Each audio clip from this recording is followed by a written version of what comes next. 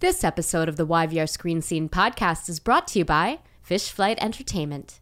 This episode was sponsored in part by listeners like you. Join our Patreon community and receive early access to episodes, bonus content, stickers, buttons, and more.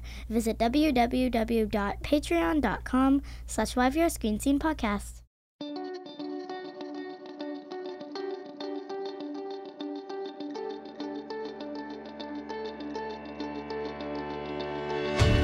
Welcome to the YVR Screen Scene podcast, where we pull back the curtain and expose the beating heart of the Vancouver film and television industry, namely the actors and filmmakers and other talented artists who do the work.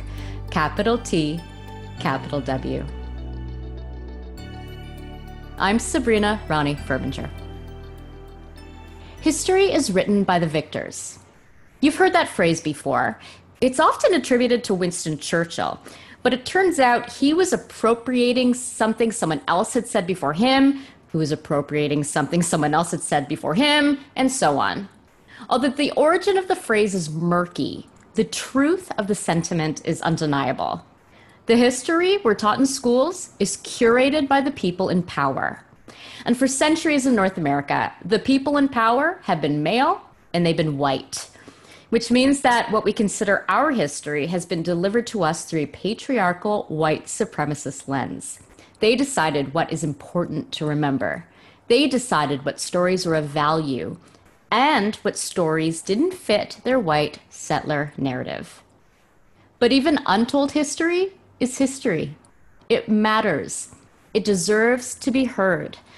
And the new Knowledge Network documentary series, British Columbia, An Untold History, aims to tell stories from and about the land that is known today as British Columbia, that reveal that our true history is vast, complicated, vivid, dramatic, and dizzying. Over the course of 4 riveting episodes, we see that the region's history is a confluence of cultures, races, genders, and narratives. Through interviews, archival photography, film artifacts, and dramatic recreations, we learn about the bravery, ignorance, ingenuity, greed, selflessness, and fear that formed British Columbia into what it is today. It's complicated, like all history, but British Columbia and Untold History helps us see the past for what it is, so that we can make better sense of our present and hopefully, ultimately, not repeat the same mistakes.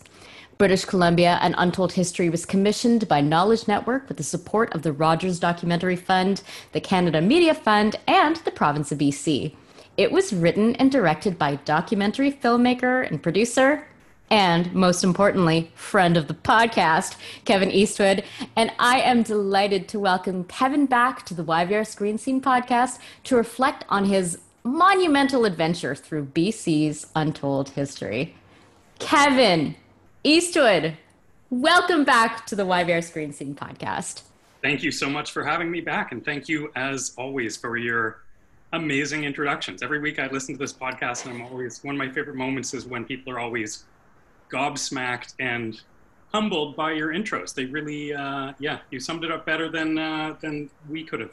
Aw, I love to hear that. Well, I mean, honestly, the task of writing an intro for this episode was nothing compared to the task of creating this documentary series about BC's untold history.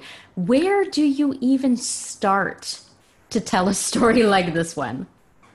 That is a very tough question. I mean, we had a very exhaustive development process. We had an incredible research team headed up by Jennifer Chu, and then Lena Minifee, our producer, was also deeply involved in really trying to find a whole bunch of stories that we could draw from. I think our earliest development package had something like, it was 98 pages long, and each page had a story. So there was 98 stories. I remember when I first saw that, I was like, oh my God, how am I gonna try to parse this out and navigate what we are going to tell? And you know, to be honest, one of the first things I did was, okay, I just need to organize this in a way that makes sense to me. I'm going to put it in chronological order because they weren't in chronological order. And so the original version of the show that we presented to the network was something that was chronological. And we had kind of like the midpoint at the end of episode 2 would have been when BC joins Confederation in 1871. And we had like 200 years before that and then 150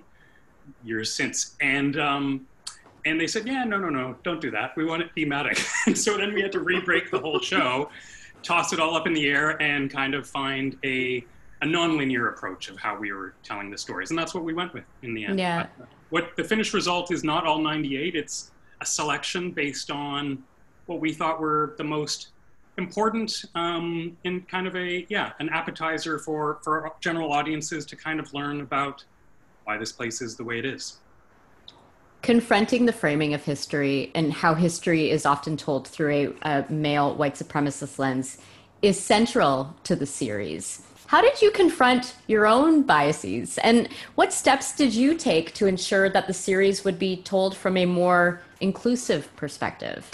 I'm glad you asked that. I mean, obviously I'm not blind to the fact that I enjoy extraordinary privilege as a white cis male, and I am the director of the show, and I'm occupying that seat.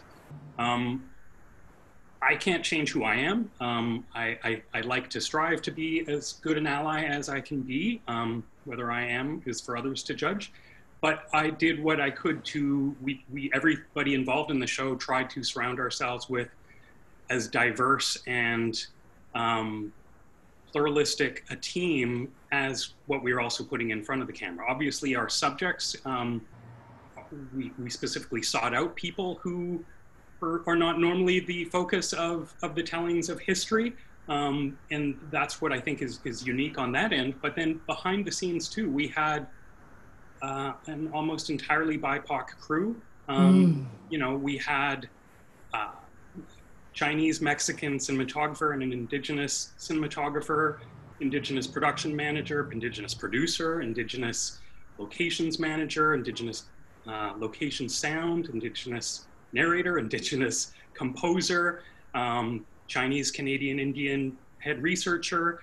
And all of those perspectives, I'd say, are all over the show. I mean, this show wouldn't be what it is were it not for all of those key creatives and everyone that worked on the show. Although I'm on set as the director, I think any film is a collaborative undertaking. Yeah. And this, I would say that comes through absolutely.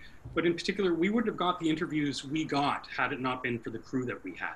I'm fully aware that we had privileged access to spaces, really sacred spaces. I mean, once people see the series, they'll see we are filming interviews in longhouses, in pit houses, in a residential school, in a lot of really sacred spots. And those are not places that are normally, that film crews are normally allowed in. And so we got to be there because of the access we were afforded, because of the work that Lena Menifee, our Indigenous producer, who had done a lot of work and outreach with the communities and with the different nations that we engaged in. And then on the day when we'd show up and they'd see, a lot of Indigenous faces, I think that changed what some of our interview subjects were comfortable in talking about. I think they felt different. And as a director, you always want people to be giving the best version of an interview, of a story that they ever give. I see that as being kind of foundational amongst documentary filmmaking, is trying to get the best possible interview, making your subject feel supported, at ease, comfortable. Because otherwise you're not, if their performance, and I put quotes around that, rings false or they're nervous, it's going to fall flat in the same way that a bad performance in a drama would. So you want people to be in the best zone that they can be. And, the dynamic, the crew that we had really contributed to that. So although I asked the questions, I really cannot overstate the contributions of everybody on our team in making this what it became. Yeah, we're going to speak about some of the specific stories from those multitude of stories, that are told in a little bit. But before we do that, I'm looking at a lot of your past work. I mean, the Humboldt documentary, After the Sirens, even Emergency Room. These have dealt with trauma. And there is a lot of trauma in the history of this region. So what does trauma-informed historical documentary filmmaking look like? And how does it compare to your previous documentary filmmaking? I mean, it's funny. I had been on a bit of a roll of doing two projects back to back that dealt with trauma, and I was thinking I was going to take a break after that because that takes its toll. Yeah, yeah. And then I got asked to do this, and I think naively at the outset I thought it would be less intense. I mean, for people that don't know, that I was coming off doing a documentary about the Humboldt Broncos bus crash. Yeah. And before that, a documentary about paramedics and PTSD, the epidemic of PTSD amongst those frontline workers. And those were both intense journeys to go on. This was that as well, and arguably much more intense. I realized pretty quickly that the stories we were talking, I thought because we were looking in a rearview mirror that we're talking about things from the past that perhaps it wouldn't feel the same, but no, once we get into it, we're talking with people about their lived experiences, their family's experience, their community's experience, and all of that stuff is visceral. And, you know, there's, it's not necessarily in the, what winds up in the show, but there was a lot of tears and a lot of emotion in a lot of these interviews. And, you know, I try to be as careful as possible to make sure people are not being triggered or re-traumatized when they're talking about things. And everybody that went there with their stories did so willingly. There's discussions beforehand about what we'd be talking about. Everybody we'd met with and had interviews and pre-interviews before we ever showed up with the camera. But still, the cumulative impact of it, you know, I would see the toll it would take on them, and then I'd look at our crew and I'd realize that we've experienced this times many, many more, being the receptacles of these stories. So it definitely was intense. And look, again, I enjoy a very privileged existence, and I know that a lot of the stories that we were hearing that I was on the receiving end are things that I'm not directly impacted by. But that's not the same for the crew. A lot of the crew were really affected at times, and that was something we would have to do some kind of check-ins and kind of team care to make sure everybody was okay. Yeah, and even just the communities we were in. I mean, most of the filming was done pre-COVID, but then there was still some filming that had to happen after that. And, you know, all the events in the last year and a half, it's shocking how much has come to the fore that we were already talking about, and that just made the experience of receiving these stories that much more intense. Yeah. Let's talk about the specific of some of these stories then. I know watching the series, there were some stories that just completely blew me away, including well, the reality of some of the men after whom streets are named of in our town, you know, like Tretch and Dunsmuir and Douglas, and also what we lost when Hogan's Alley was completely erased. You know, what were some of the stories from this region's history that you learned that just blew you away? Well, I love that you touched on some of the things that now have, you know, even happened in the last year. I mean, City Council just agreed unanimously a few weeks ago to rename Trutch Street. And Woo!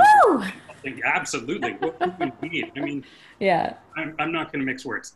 Trutch is a monster and an asshole, and that guy does not deserve to should not ever have had a street named after him. There are other people in history that things are a little more complex. I would put Douglas in that category, but Trutch was an out-and-out asshole.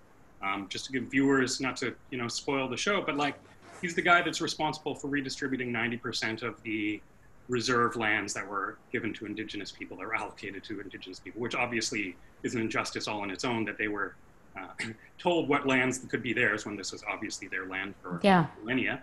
But the fact that then he carved it into 10% of what it had originally been based on what Douglas had allocated. So that guy sucked. And he totally sucked.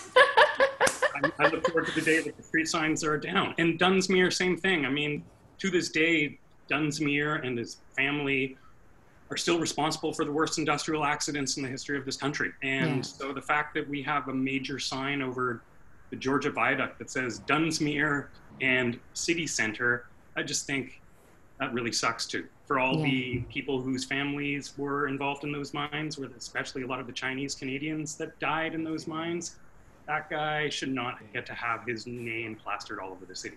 Anyway, those are some of the stories that you just touched on. In terms of the ones that I was surprised by, I mean, the main opening story, the Fraser Canyon War. The Fraser Canyon War! I had heard about the Fraser Canyon War, but I didn't really get it. I didn't really understand what had happened. And can I just say for listeners, Indigenous people shut down the gold rush and pushed out foreign-born miners in, what was it, 1858? 1858, yeah. That's huge. Why did I not learn that in school? Exactly. Were it not for the Inglekamuk people and their allies, this soil that I'm sitting on, depending on where listeners are, would be America. Vancouver would be an American territory.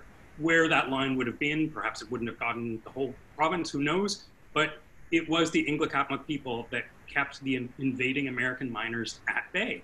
And so that story, which is predominantly told by Kevin Loring, the fabulous Kevin Loring, who is an Inglekamuk playwright and the artistic director for Indigenous Theatre at the National Arts Centre in Ottawa. Right. I mean, Kevin, I've known Kevin for many years. Kevin's daughter was actually in Pregoland. Whoa, hold on there. I did not know that. Yes. That's amazing. Absolutely. And his wife is also in it as well, Jody Kay. It all comes together now. Okay, yes. Okay. But Kevin, I hadn't talked to Kevin in a while, and I knew his play, which is Where the Blood Mixes, which is all about, is where he's from, Lytton, which was the Inglekamuk village of Kamshin, but is now today known as Lytton. And that's where all these events happened. That's where a full-blown war happened that was the product of an act of sexual violence by miners on the Inglekamuk women that were down by the Fraser River. Yeah. And that led to a full-on war. And it was their leader that basically brokered a peace accord and brought a halt to the bloodshed. And I was surprised, given how much, throughout this process, things that we've been looking at became front-page news in the time since. So when Lytton tragically was destroyed in June, July, with the wildfires, I was expecting more people to talk about why that is a significant spot. There was discussions about the Inglekamuk people there, but I wanted to scream every time I was reading the news or watching the news, what are you talking about? This is the village. The people here are responsible for this not being America. Yeah, the British then swooped in and took over in that moment, but were it not for them, this would be a totally different place. And I was surprised how little we know our history, that none of the media coverage I saw ever spelled that out. And, those were the people that have now lost all their homes in that community. Amazing, too. I mean, you talk about... I'm a student of history. I love history. And I think that history contains spoilers, and it's amazing. There are so many instances within, this series where I'm like, we haven't come far at all. We haven't progressed. When you look at the xenophobia and the anti-Asian hate that we're seeing today, it's straight out of 1907, 1908.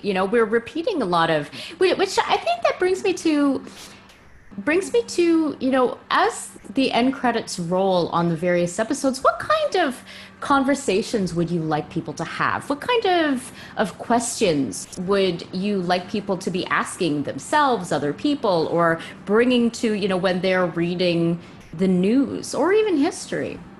I would hope that people learn some of the positive stories. Obviously, we've had to tell the heinous shit because it's abundant. But we didn't want it just to be all the traumatic stories and basically, what's called trauma porn. We also have tried to include the stories of incredible resilience, incredible bravery, incredible resistance. And I hope people are inspired by that and realize that those acts were generally perpetuated by Indigenous people, Chinese Canadians, Japanese Canadians, African Canadians, a whole bunch of other groups. The fact that, all of these moments, whether it be, as I mentioned, the Fraser Canyon War, but there's also great alliances that happened. For instance, you mentioned 1907, when the terrible anti-Asian riots happened here in Vancouver. There was incredible alliances between different communities, between the South Asian community, between the Chinese community, between the Japanese Canadian community. Yeah. And those groups who were separate groups were basically helping each other. And I find that incredibly inspiring. When you hear about like the South Asian community coming, like stepping up and raising $60,000 for the Komagata Maru incident, that is incredible. Like $60,000 at that point was a tremendous sum of money. And you realize how many people, you know, because we're the sum of all of these communities, how many communities really did great and amazing things. The stories of Japanese Canadians who had just endured the terrible internment, which is a nice euphemism, it should be called something else, those are concentration camps, helping people like the Doukhobors when they were basically incarcerated themselves.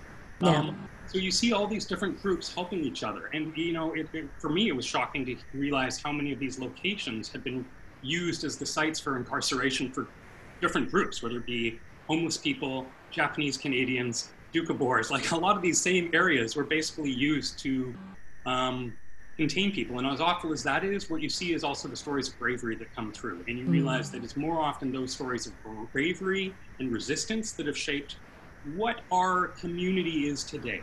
Because community is ultimately, I haven't given up on society. I believe that there's hope for us. And I think that's an important message to send. And you realize how many people have done great things that have shaped what we get to enjoy today. Our rights, you know, who has franchise, all of that, our labor rights, all of that, those things were fought for by these people. Yeah, there was one of your guests who said the histories of communities never take place in silos. And I thought that was incredibly powerful. The Doukhobors, the whole history of them literally growing, you know, their fruits and vegetables and selling it to the Japanese Canadians in internment, and giving it to them like basically at a loss to themselves, you know, just to feed them, you know, was incredible. And you did mention place. And, you know, talking about how a lot of the same sites were used to imprison people. One of the things that I think a lot of people in Vancouver also don't realize is the fact that Hastings Park at you know, PNE was a place where Japanese Canadians were held in inhuman conditions before being, you know, sent off to the concentration camps,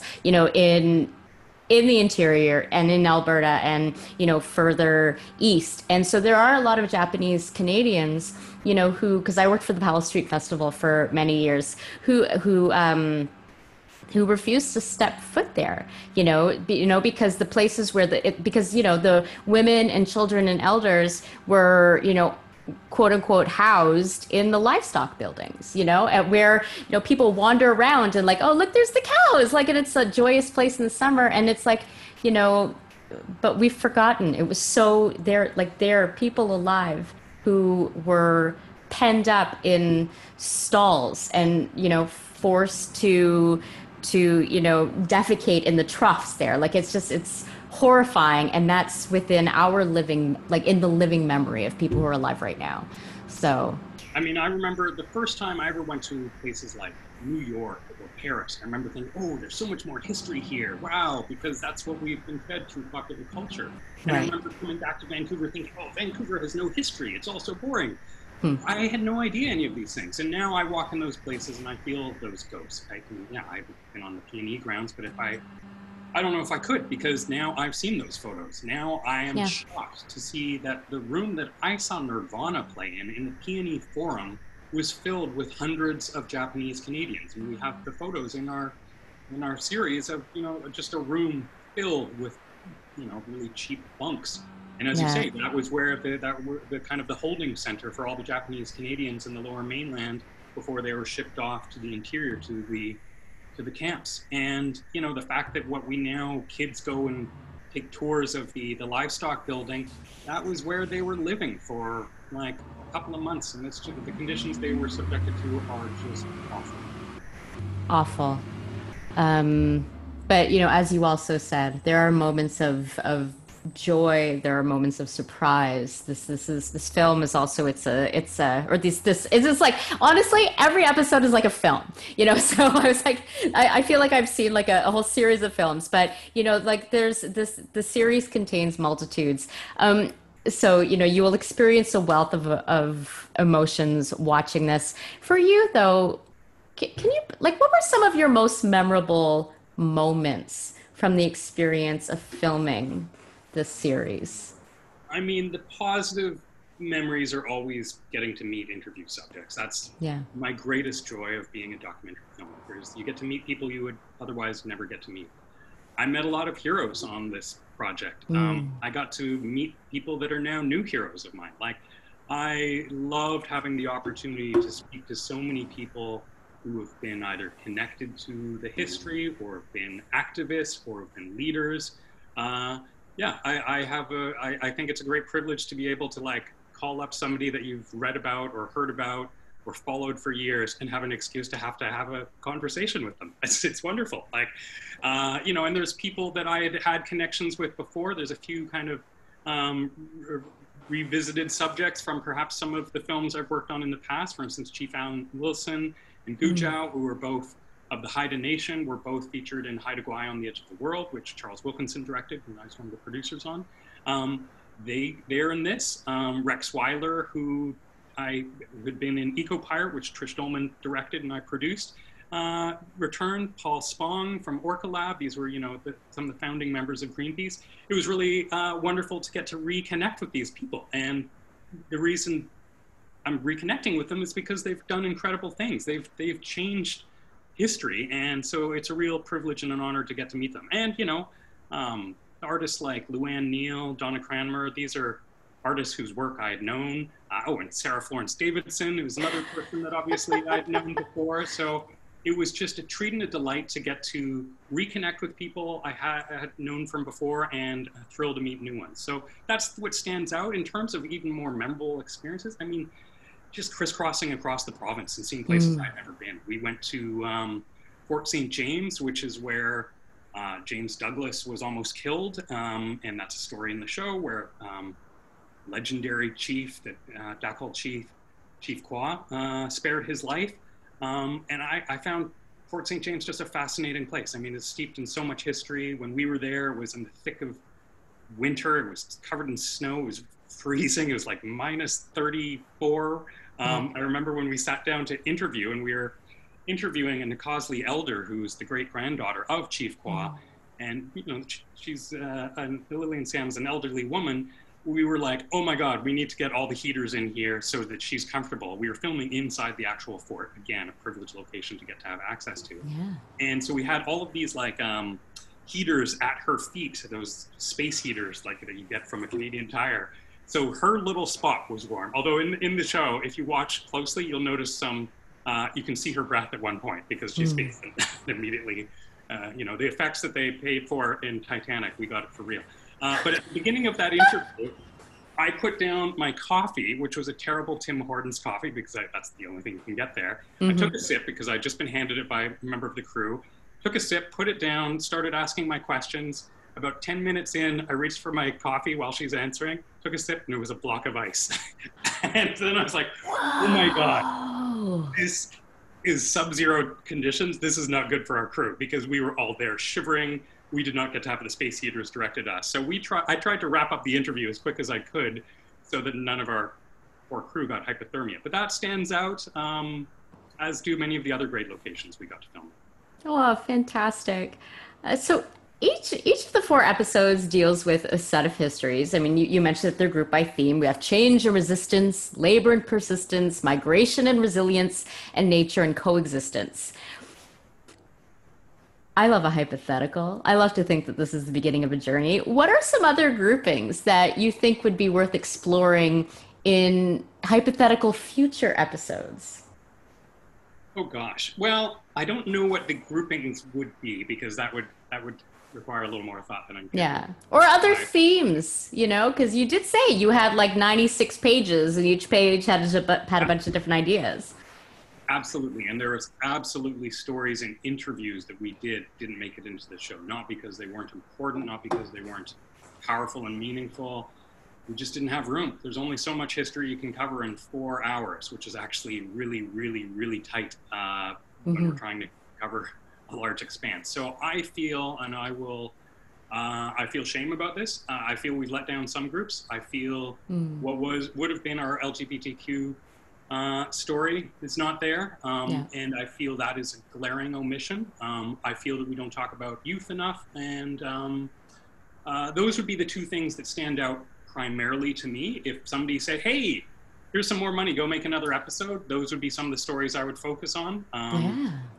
It was, and it's not like there's not a lot of important history there. It was hard to find. You're always limited both by time, but also where there's a logical thread to follow. And we tried, and those ones didn't make it in. So I feel personally I feel personally responsible, and I feel bad. Don't feel bad. Don't feel bad. I don't want you to feel bad. No. I hope that members of the LGBTQ 2S plus community understand that they're a deep part of the history. And the stories we got specifically about what had happened in Vancouver, certainly in the 80s, what the LGBTQ community was subjected to in terms of fire bombings at Little Sisters and stuff is of the same magnitude as all the other horrific injustice and prejudice and mistreatment that every other group was subjected to that we talk about. Well, I am itching for future episodes, so I might be tweeting at Knowledge and be like, hey, please get the team to tell these stories. I do want to speak a little bit about, because I have you on the line, and so I got to ask, what impact do you see the last 18 months, specifically COVID, having on the documentary filmmaking realm? Well, I mean, obviously more people are watching documentaries than ever before. That was happening before the pandemic.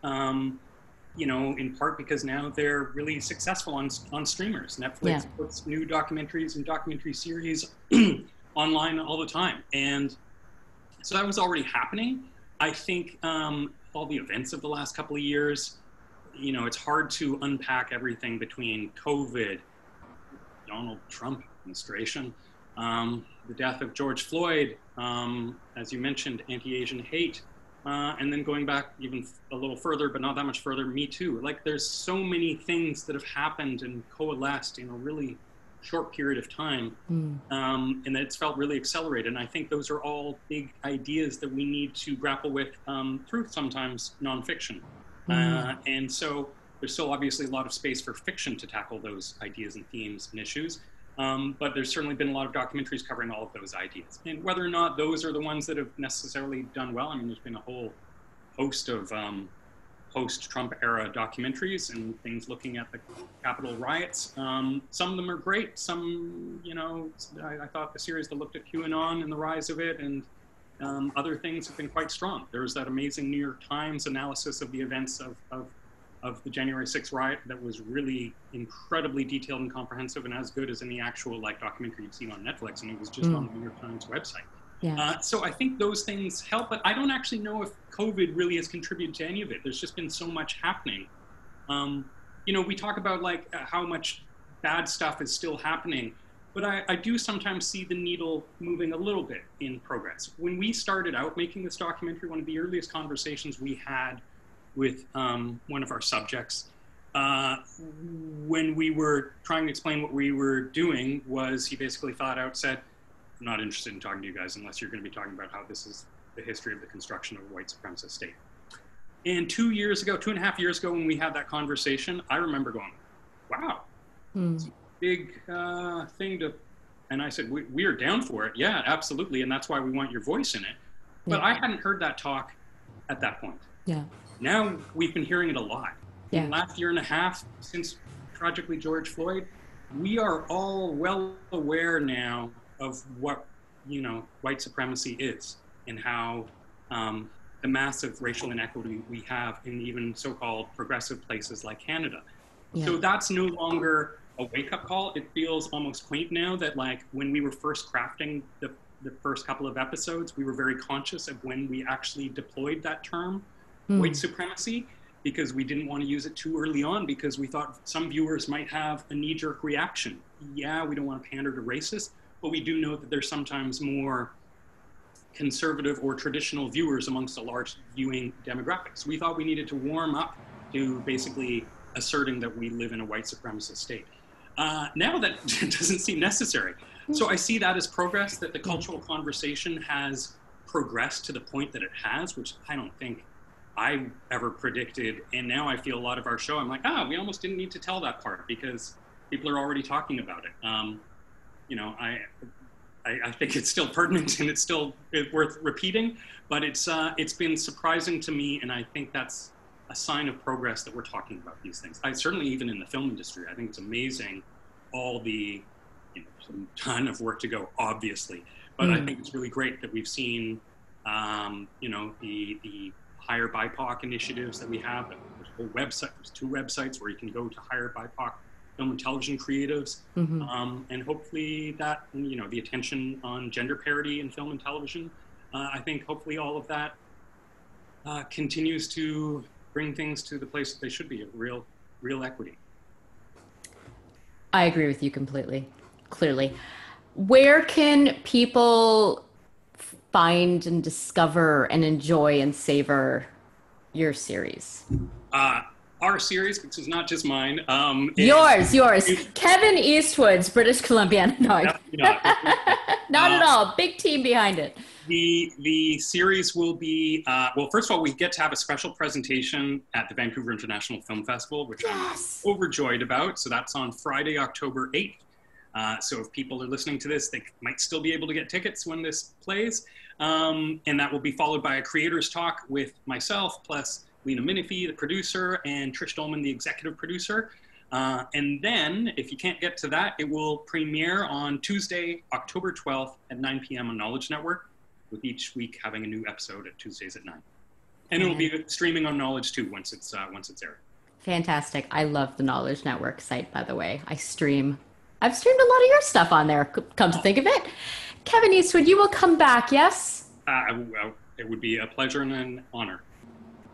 Same. Right back at you. It's like a mutual admiration society. Kevin, where can our listeners find you, follow you, celebrate you on all the social medias? I'm on Twitter. People are welcome to follow me there. But honestly, I just like it when people watch the things that I've been involved in and have worked on. So, sure, you can follow me on Twitter. I'm just Kevin Eastwood, Kevin_Eastwood. But I would say if you haven't seen any of the previous things I've worked on, it would mean even more to me that you watched any of those. So feel free to go on to knowledge.ca, which, as you mentioned, is a fabulous free streaming service where you can watch all sorts of great films and TV series. There's tons of great, amazing international dramas on there. That's where I watched Borgen, which is one of my favorite TV series. But you can also watch any of the films of Charles Wilkinson's that I've been privileged to get to produce. So High to Modern most recently is on there. High to Guai on the Edge of the World, which we mentioned, is on there. And then also my previous series for Knowledge Network, Emergency Room. So if you just Googled Knowledge Network plus any of those titles, Emergency Room plus High to Guai or plus High to Modern, you would find it, and then you could watch those. I'm going to make it real easy for people. Go to yvrscreenscene.com to the episode page, check the footnotes. There's going to be links to every single Kevin Eastwood project that's on Knowledge Network right there for you. So just click and enjoy. Thank you, Kevin. So much. Thanks. It's always a real treat to get to talk to you. Such a treat. Thank you. Thank you, listeners. Please like, subscribe, leave us a review if you are so inclined. They help us find even more listeners and we can keep these conversations going. You can find us at www.yvrscreenscene.com. Follow us on Twitter and Facebook and Instagram at YVRScreenScene. The YVR Screen Scene podcast is hosted and executive produced by me, Sabrina Ronnie Furminger, and it's edited by Simon Furminger. Special thanks to Mariana Furminger for recording our Patreon ad, to Paul Furminger for technical support, and to Dane, not Furminger Devilay, for the original music. YVR Screen Scene is a division of Fish Flight Entertainment. Join us next time for another deep dive into Vancouver's dynamic film and television scene. And cut! This ad begins with a story about an important but largely forgotten piece of Hollywood North history, the fish flight. In the 1980s, the fish flight was an early morning flight from Vancouver that delivered fresh fish to Los Angeles before the start of the business day. These were the early days of Hollywood North, before digital deliveries and fast transfer speeds, and the pioneers of the Vancouver film industry began loading up the fish flight with film reels so Hollywood execs could review the footage shot on the previous day. The fish flight was also one of the building blocks of the visual effects and animation mecca that is present-day Vancouver. And Fish Flight Entertainment builds on this legacy. Fish Flight Entertainment serves the games, film, and television industries. We remember the days of the fish flight and attack our projects with the same passion as those pioneering days of yore. We believe in jumping off the cliff and building our wings on the way down. And who knows? That old fish with improvised wings may even fly. Learn more about Fish Flight Entertainment at fishflightentertainment.com. That's fishflightentertainment.com.